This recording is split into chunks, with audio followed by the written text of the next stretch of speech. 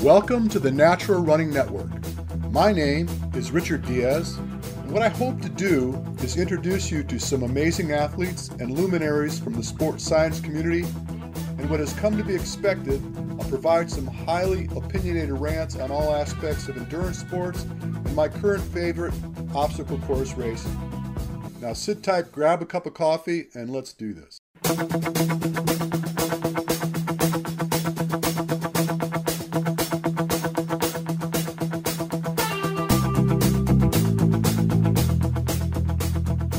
Welcome to the Natural Running Network. My name is Richard Diaz, and what I hope to do is introduce you to some amazing athletes and luminaries from the sports science community, and what has come to be expected, I'll provide some highly opinionated rants on all aspects of endurance sports and my current favorite, obstacle course racing. Now sit tight, grab a cup of coffee, and let's do this. Okay, this is new. It may not be new, in that if it doesn't work out, you might not get a chance to see me, or VJ for that matter. But, I'm trying to get hip. I'm trying to catch up with the big boys and get this video thing working because, we are so handsome, depriving the populace of our appearance. It just isn't right. I couldn't agree more. Yep. So here, obviously enough, you see I've got VJ Jones with me. And here again. And I'm glad, VJ just the other day says, you know what, when the hell are you going to do another podcast, dude? And he's absolutely right. I've kind of gotten away from it, and I've got comfortable getting away from it. And I kind of miss it. I kind of miss being able to communicate with people from afar and on a global scale. So this might be a double treat. I'm back. I've got VJ with me, maybe a triple treat. VJ's here, I'm here, and you can see both of us while we're ranting about stuff that may be important, some things maybe not so important. So take it away, VJ. What are we going to talk about? Well, I thought, people have addressed it, but since you are the brains behind my training and a lot of people's training, I thought it'd be cool to address the new changes to Spartan Race, the distance changes, the standardization across all of their distances. That includes the amount of obstacles in races, and I think the obstacles that we'll see in races. So having a little more information about that, I guess we could dive into how to train for those distances. And I know that I'm going to be trying to specialize a little more, and I think as the sport progresses, and as the athletes get better, you're going to see more people start specializing towards what they want to focus on. So thought we could touch a little on all of that. Okay. As just kind of a broad stroke there. All right. Well, let me give you my 2 cents, and then we can turn it into a conversation. Cool. And I've given a lot of thought to it. First of all, the thought that came to me today, this is kind of a revelation, kind of a new thought. It's like when, I guess baseball is an American sport, American pastime, and it became internationally famous. And maybe it wasn't. I don't know who came up with baseball. Did we come up with it? It's a very American thing. Right, I know. Well, of course, we try to claim everything that's on our soil. That's true. But I mean, the Hispanics are huge with baseball, the Puerto Ricans, the Cubans, and the Japanese. And so I don't know. I want to be careful when I say that it was an American pastime or sport that we created or contrived. But where I'm going with this is that when baseball was created, when football was created, most all sports, when they were created, they didn't change their game in order for a shot at the title, so to speak, to go to the Olympics. So where I'm going with this is like, I get it.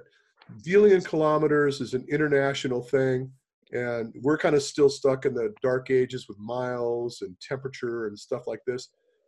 But I mean, I just got off the phone with one of my clients who lives in Australia, and I catch myself speaking in miles, and I know that's almost uncomfortable. I mean, they got to figure it out. Like talk about the temperature, they got to figure it out, and it's almost not fair, right? Because we're stuck in this quagmire with our little thing and not willing to change.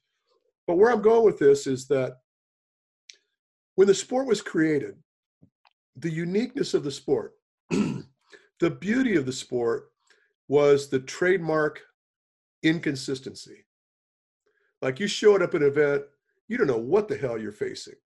You know, it could be longer than portrayed. They could add obstacles, remove obstacles, decide what type of terrain to throw you in, and that I think that's part of the mystique, you know. And I know that DeSena is bent on trying to get this sport into the Olympics and cause it to be legitimate as a sport. But I almost wonder if it's a bad idea to try to bend to get into that position. The thing is, he's not trying to get OCR into the Olympics. He's trying to get Spartan Race into the Olympics. And I'm pretty sure he's openly said that. So that's just a dream. That's not going to happen. You're not going to have something like Spartan Race show up in the Olympics with fire jumps and throwing Well, you can't brand it, stuff like that. Right. Exactly. The Olympic Committee is not going to allow a brand to come in and own part of the Olympics. That's not going to happen. For sure. So, and I know Ian Adamson has been working really, really hard to get into this international format and get it out there. I mean, really invested himself heavily to try to orchestrate this international phenomenon as a legitimate sport.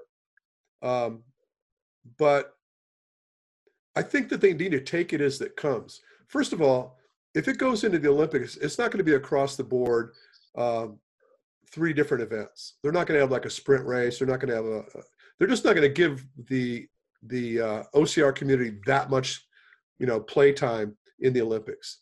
They're going to probably pick an event distance. Like with triathlon, it's basically international distance. So now they refer to it as the Olympic distance.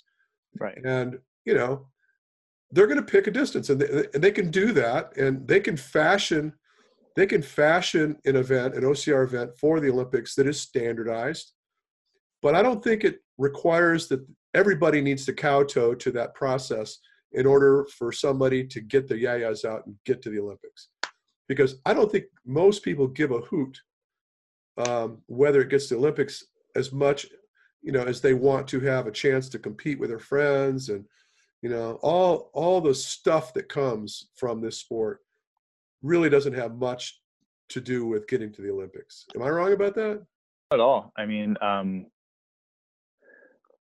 yeah, so Spartan Race has always had that, that unknown and always having to adapt to these new challenges, and that's been kind of their thing. So I don't think they're trying to standardize so much to make all the races the same, because there's always going to be the varied terrain, the varied layout of obstacles. But I don't, I actually don't know what their goal is with standardizing everything. I guess they want to get towards like an Olympic type thing, but obviously Spartan couldn't do that because they're a brand and not like a organized by a federation or anything like that. So at least it gives a little more structure as to what we can be training for, because before, you didn't know if you were going to be signing up for an 8-mile super or a 10-mile super.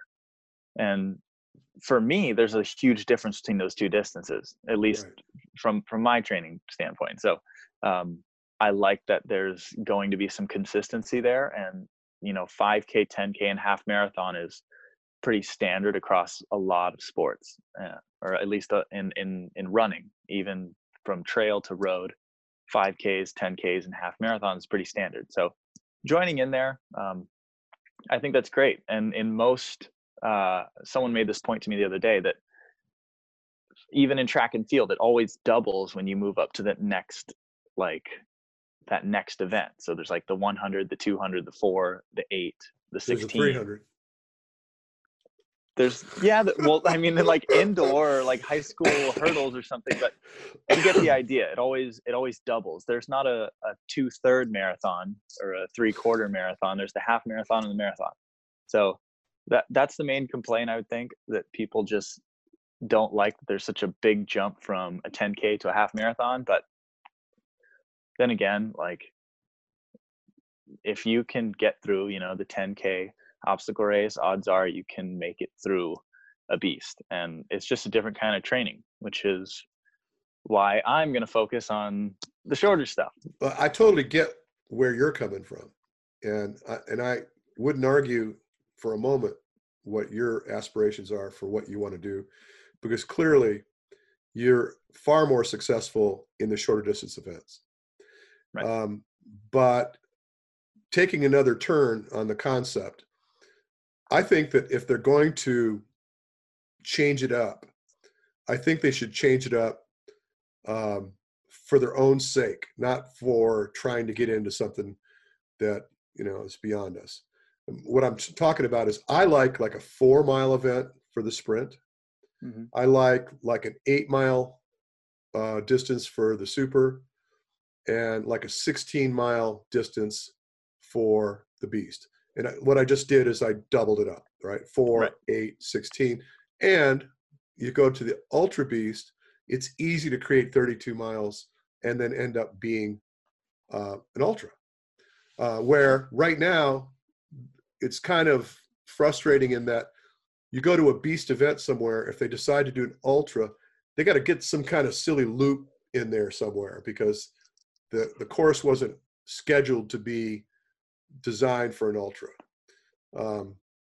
Just my thought. So, and I think an 8-mile is definitely in your wheelhouse. A 4-mile definitely in your wheelhouse.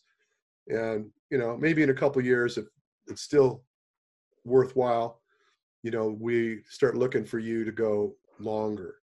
But I just think you should revel in the success you have when you stay in the shorter distances. Yeah, I mean, if you look at the life of a running athlete, in college, the longest event I think you can do is like a 10K, right? So people focus on that, and then if they decide to go pro in track and field, they're still racing 5K, 10K in track and field, and then as they progress, you see them start, as they get older, they transition into the half marathon, the marathon, or some might go towards trail running and mountain running, whatever. But it always starts with building proficiency of the shorter distances. And I'm just I like racing and I want to be able to race the beast and all this stuff, but I think if I'm going to reach my full potential, and I think a lot of people are starting to see this, especially in Europe, where people are starting to specialize, and some are more short course obstacle racers and some are more focusing on the longer stuff. So I'm going to try to focus in on some of the shorter things, and as my career goes and my volume builds, I think it won't be too much to ask to race a beast when that time comes. Well, so like on the specialization, I think there's need for that because, I have clients that come to me just ad hoc. They're random with their approach. And they'll say, okay, so I got an Ultra Beast coming up. Would you get me ready for the Ultra Beast? And then 2 weeks before the Ultra Beast, they'll come up with, oh, by the way, me and my friends want to do this sprint or the stadium race. I'm like, wait a minute, that doesn't work. I mean, all the things that we've been trying to do to get you ready to go long, it's a contradiction to try to develop this shorter capacity ability. And I've done this, and they're just taking it as their season pass comes. They buy the season pass, and then they start looking at opportunities to take advantage of the pass. So like, friend calls you up, hey, there's this race, blah, blah, blah. Okay, I'm in, and that's their training schedule. It's like they have no real direction in approaching these events. And so I think that probably one of the first things that people need to do, and by the way, I'll do this all the time with clients. They'll email me their list of goals, events that they want to participate in. And I get my marker out, and I start scratching events off their list. So, that doesn't work next to this, and this doesn't work next to that, and pick, okay, here's 5 of them that I think you might want to do. There's 3 of them in here that I think you need to get rid of. Pick and choose. Okay, let's narrow this down, and let's get into a focused training regimen where we can get better at those events. And it's a frustrating affair when you get. I just got off the phone with somebody. It's like, oh, by the way, I got this half marathon next week. And by the way, she just finished a week-long race in Sri Lanka. It was one of those rickshaw races. That's what it was. Oh my gosh. So try to imagine this little 3-wheel motorized cart where you and a partner are in it. And it's almost like one of those, those comedies where everybody's trying to get from one place to the next, but they're in these little rickshaws. And the rickshaws don't hold up very well. So you have to repair them and, the whole thing. But that was her training for the half marathon. And like, wow. You sat on your butt in that little rickshaw for a week. And then you come off that thing and you got to take about a day off or so because of the travel. And now you want to do a half marathon. And I'm not one to really train survivors. And you could do that by yourself. You don't need a coach to train you to survive an event. Mm-hmm. You just got to keep moving. So anyway, my rant to here is that the specialization is important. I think that when people make up their mind of what they're best at, and they want to focus on what they're best at, let's get that knocked out. I mean, if you want to shift gears later and try something different, you want to shift to more of an endurance-based type of training modality, that can happen, but it's going to take some time. I'll give you a prime example, and he's not going to love me for saying this, but I'll do it anyway. Hunter McIntyre calls me up, says, look, I'm going to do the CrossFit Games. I'm going to try to get in, and I'm going to do it, on a wild card. I'm like, dude, what are you doing? And he was so bent on doing it. He spent an entire year focusing on CrossFit activities and lifting heavy and really kind of divorcing himself from endurance. And he goes, and then when it's done, whatever happens, I want to turn around and go to the Spartan World Championships. I said, you realize how hard that's going to be? And he had an argument that I couldn't avoid. He said, hey, look, it's going to make a great story. And I'll never forget that because I thought, yeah, you're right. It will make a great story. Absolutely. What do you do, right? You spend a year changing the way your body functions. You're developing a tremendous amount of fast twitch fiber activities, really limiting and minimizing your capacity to have endurance. Even just with the heavy lifting, I think it corrupts your movement patterns when you're trying to run well. But now it's a rebuild. I mean, if you want to go back to racing well and being competitive in OCR, it's an entire new rebuild. Like you rebuilt to be able to do CrossFit, you got to rebuild to participate in OCR again. And so I don't know if people look at that. I don't think they realize that they're in this constant tug of war with trying to be one thing and not really investing enough time to really adequately be that thing, and then turning tail and going back the other direction. So the ropes just like back and forth, they end up right where they were. They don't really excel at anything.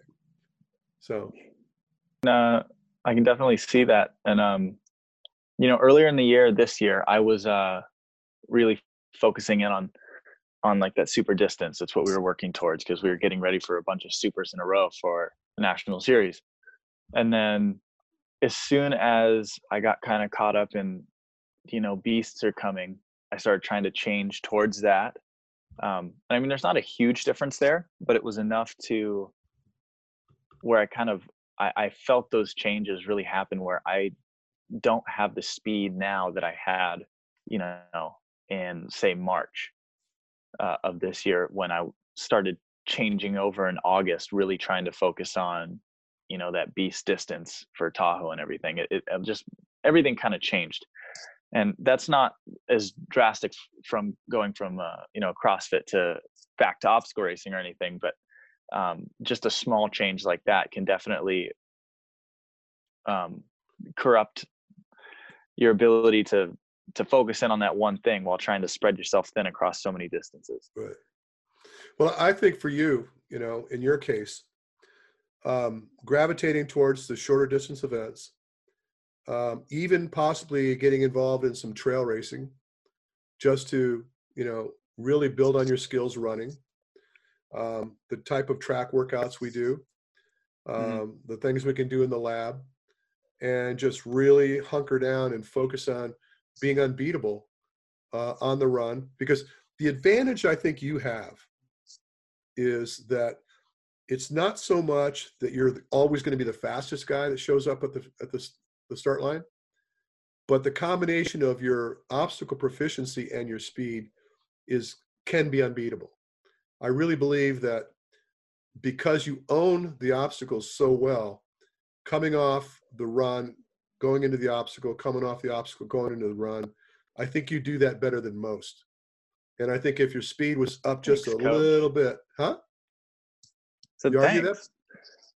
Well, I'm not arguing, not at all. You're complimenting me. I'm not going to interrupt you. I'm not even complimenting you, dude. I'm just telling you the truth. You know me. I mean, I just tell you what I'm thinking. And so I just honestly believe that if your focus was in that realm, that you'd be really, really tough to beat. But when you start, getting lost in it, and it's almost like people goad you into doing the long stuff, and people even bagging on you saying you can't go long. I think that I don't want to say they're right. I'm absolutely convicted that you can do it, but you can't do everything. If you wanted to go long, you'd have to focus on going long. If you want to do the shorter stuff, then you need to focus on that.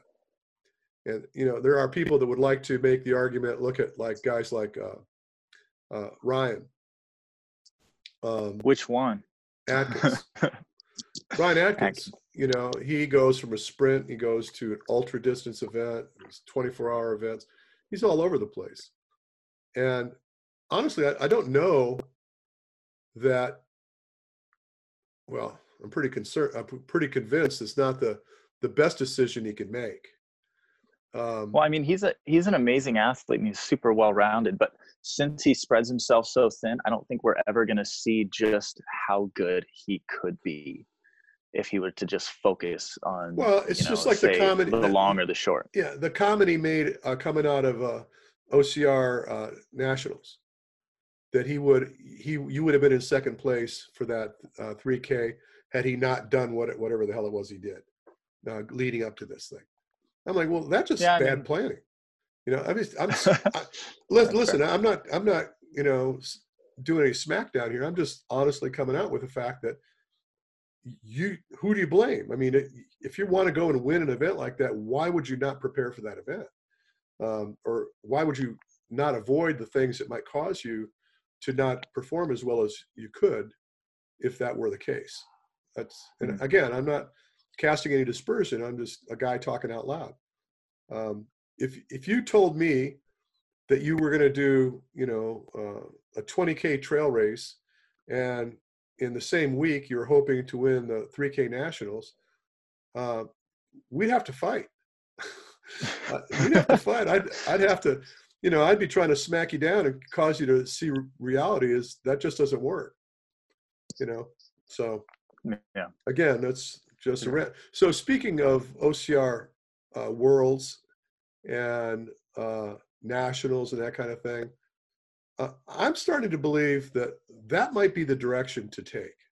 Now, I know that you're committed to, again, I don't want to get you in trouble, but I know you're committed to Spartan right now and you're on the pro team and whatever, but I really believe that when this all shakes out, an organization like theirs, where they're not claiming anything other than providing an event.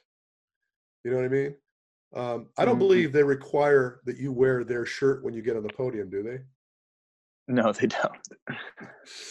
So, yeah, for sure. But speaking of, next year and focuses, starting to hear some rumors about the U.S. National Series. and where that's going to end up, which is kind of my main focus. That's on the Spartan side of things, but I am looking to branch out a little bit and go towards other brands, but also towards the end of the year when it comes to championship season, I don't want to be trying to spread myself thin, trying to do a beast and then also trying to compete in these shorter events. So obviously had a little success in the 3K this year, so going to focus in on that. And now that there's a little success, yeah. So now that there's like 2 OCR worlds, I guess, there's the Adventure OCR worlds that is coming back to the US, going to be in Stratton, Vermont. And then there's now the official supposed like federation OCR put on by World OCR that's going to be in Sochi, Russia in September. And they're both going to have a 3K. Right?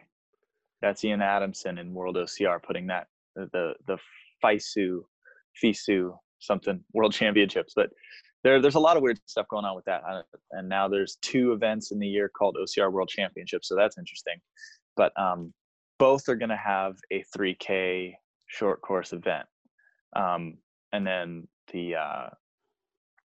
so that's really good for me. Have they discussed prize money?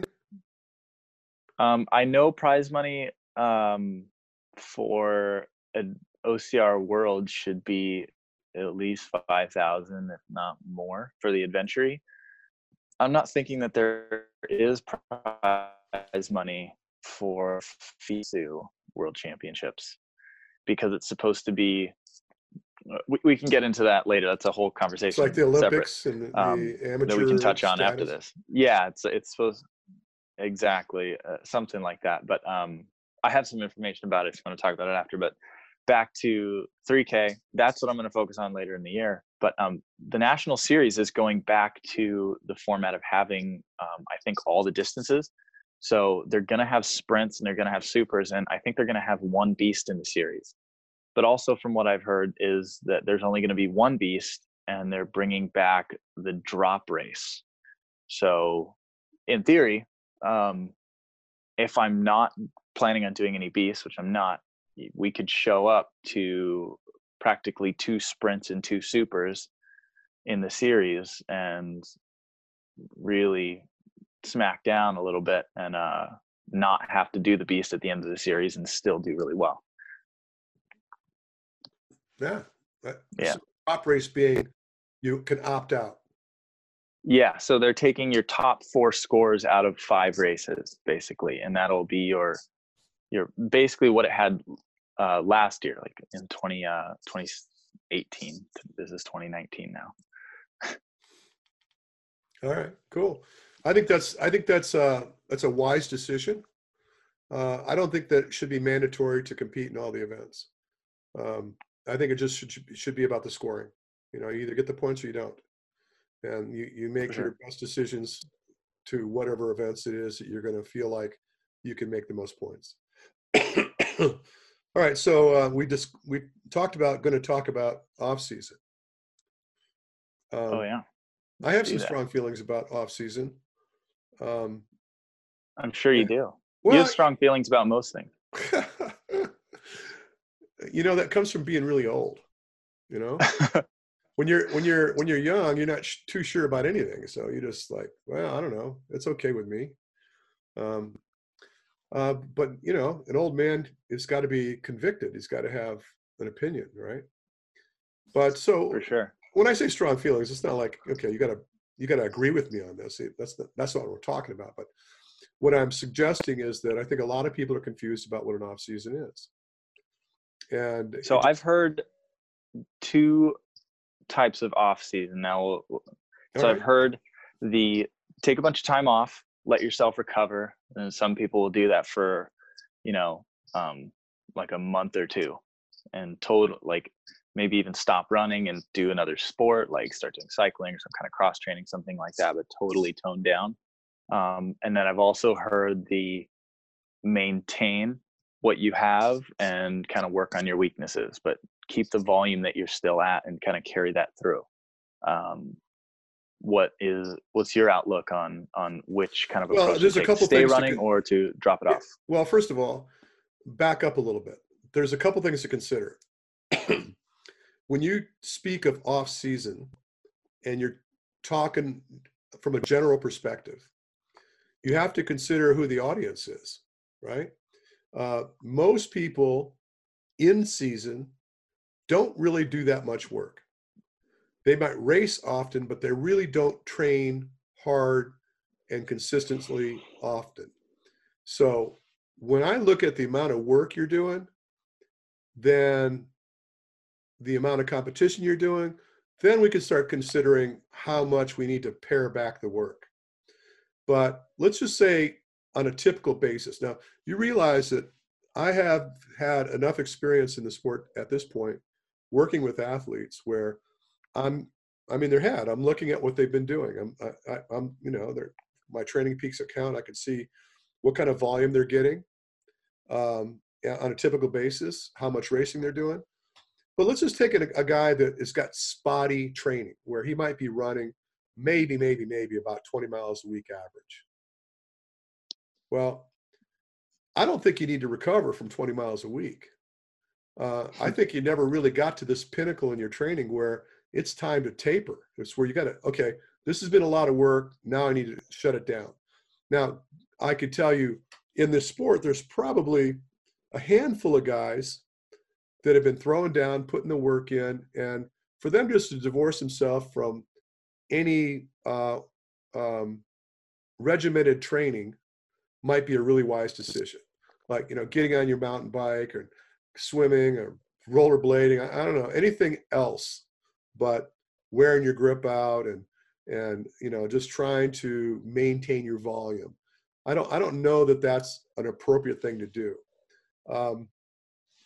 Like in your case, for example, even in your case, you mend pretty well for the training you do. I don't think that you've put in so much work that we need to really shut it down and gather ourselves and kind of ramp back up come January. I don't think that's what we need to do at all. I think that in your case, and I'm only using you because you're here, right? In your case, fair.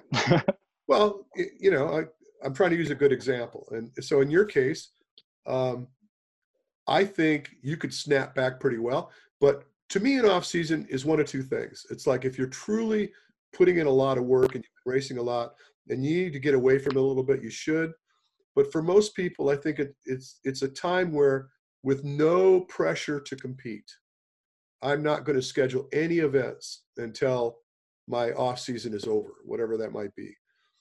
It's generally predicated on when the last racing you did was.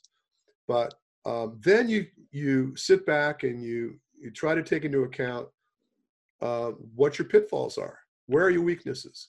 What could we work on with no pressure to improve leading into the next season? And for most people, running is definitely on the list. And not just worrying about volume, but how you run. Obviously coming from me, you expect me to say this, Mm-hmm. but clearly you can't win if you run like shit.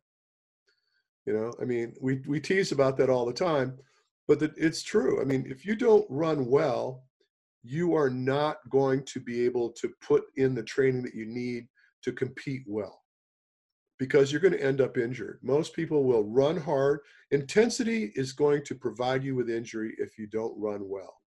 And you know this as well as I do. Everybody in this sport gets hurt. Everybody. Yeah. It's a matter Definitely. of when.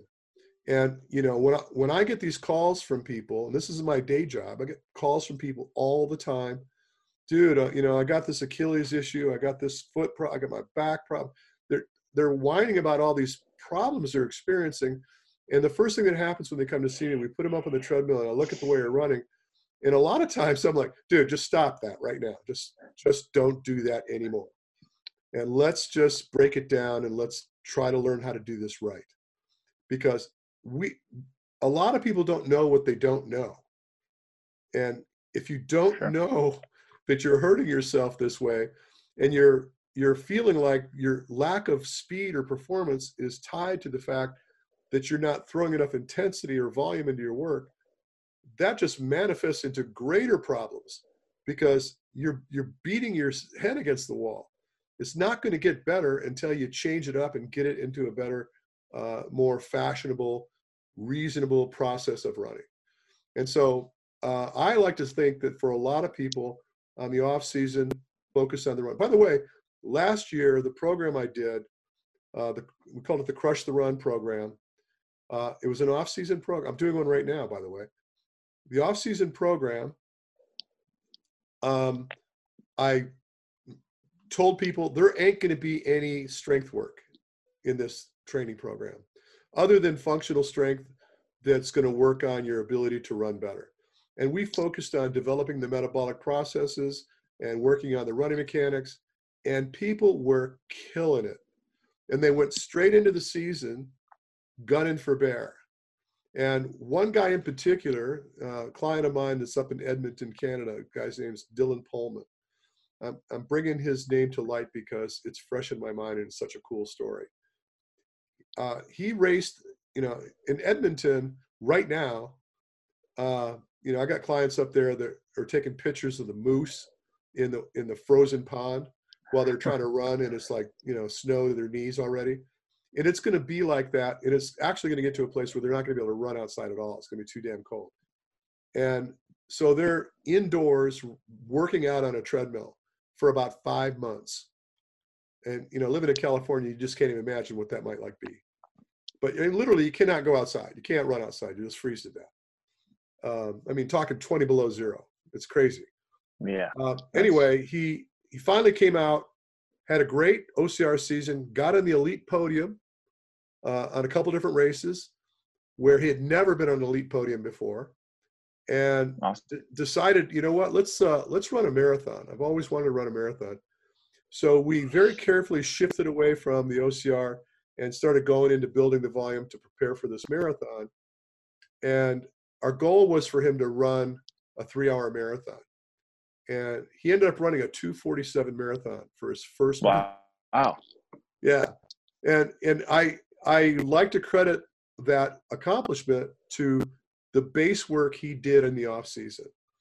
And when I say base work, I'm not talking about slowing down and just, easy peasy running all the time, but just really getting into a very methodical and very well-written training program on the off season that allowed him to stay fresh, allowed him to get the work done, allowed him to hone in on the skill sets, and bam, he's killing it.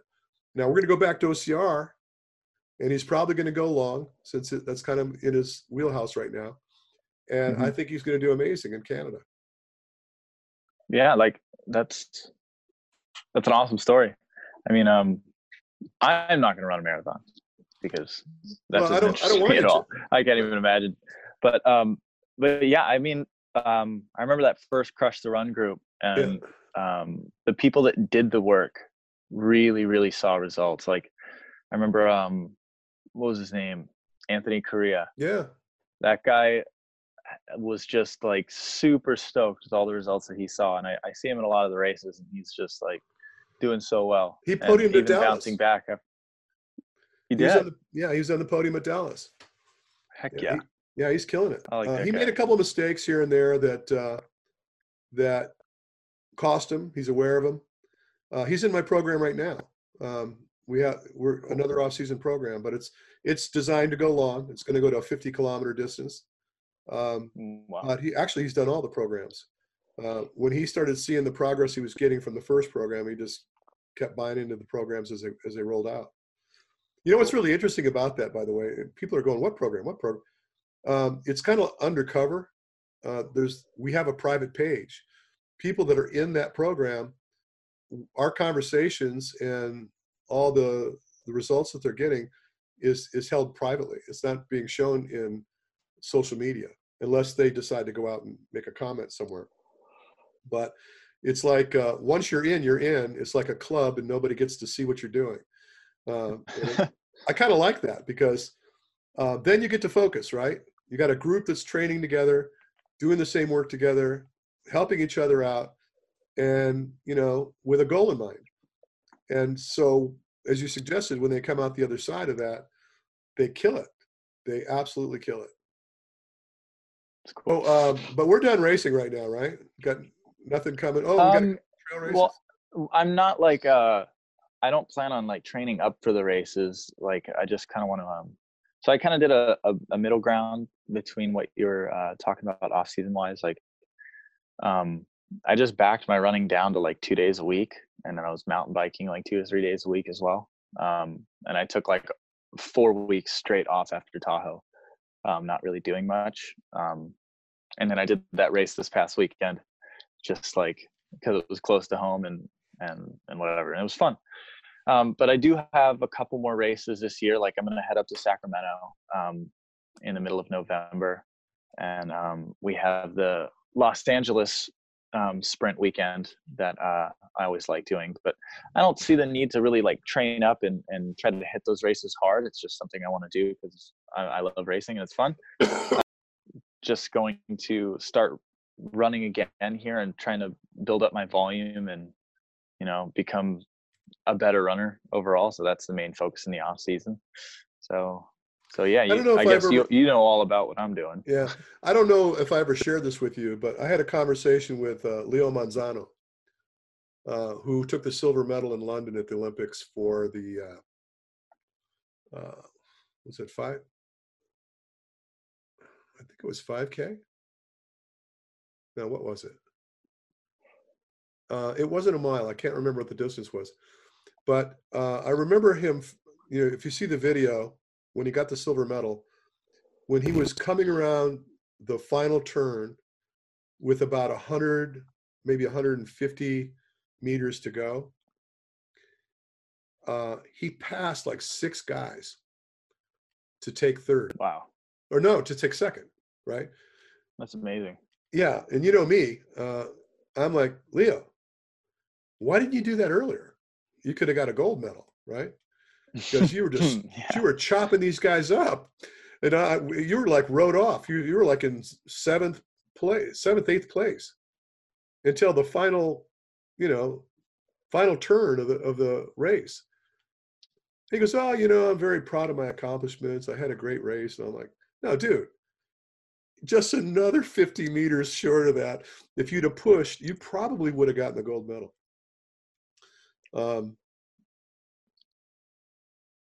So I guess what I'm talking about here is, well, Leo Manzano said to me that all of his comrades, all the guys he trains with on his team, on the Olympic team, and the guys he race and trains with in Texas, they're putting in about 120 miles a week on average. He puts in 40. Leo doesn't run past 40 miles a week. Wow. And he told me, and I loved him for telling me this, but he told me that when I put my foot down on the track and I start my workouts, it's always quality. And if I find anything is a little off or amiss, I stop immediately and I try to figure out what it was that was happening and try to sort it out, because I'm not going to do anything that's corrupt just for the sake of doing the work. And so with his success, winning a silver medal at the Olympics and getting a fraction of the volume that his compatriots were getting, I think that's something to think about. So I guess the message I'm trying to lay down here is that quality running is more important than just putting in the volume. And quality running could be a long run, and quality running could be a mile, it could be a 200.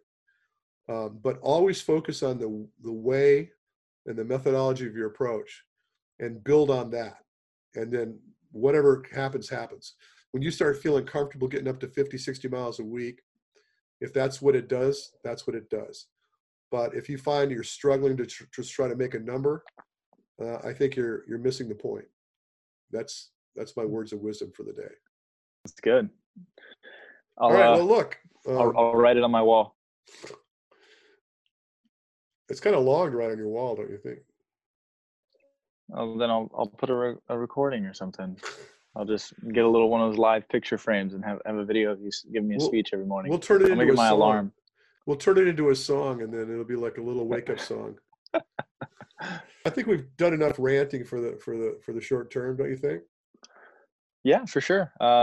hopefully some people have a better idea of a little bit of off season, and then, you know, getting some focus for next year instead of spreading themselves so thin. I mean, most people, they're just going to want to race, and they're going to race all the races and get their trifectas and stuff like that. But when you want to start winning races, you want to get on, you know, your age group podium, your elite podium, you want to really start seeing that performance come through. I think the next evolution in the sport is going to be seeing the specialization from athletes. Absolutely, I think so.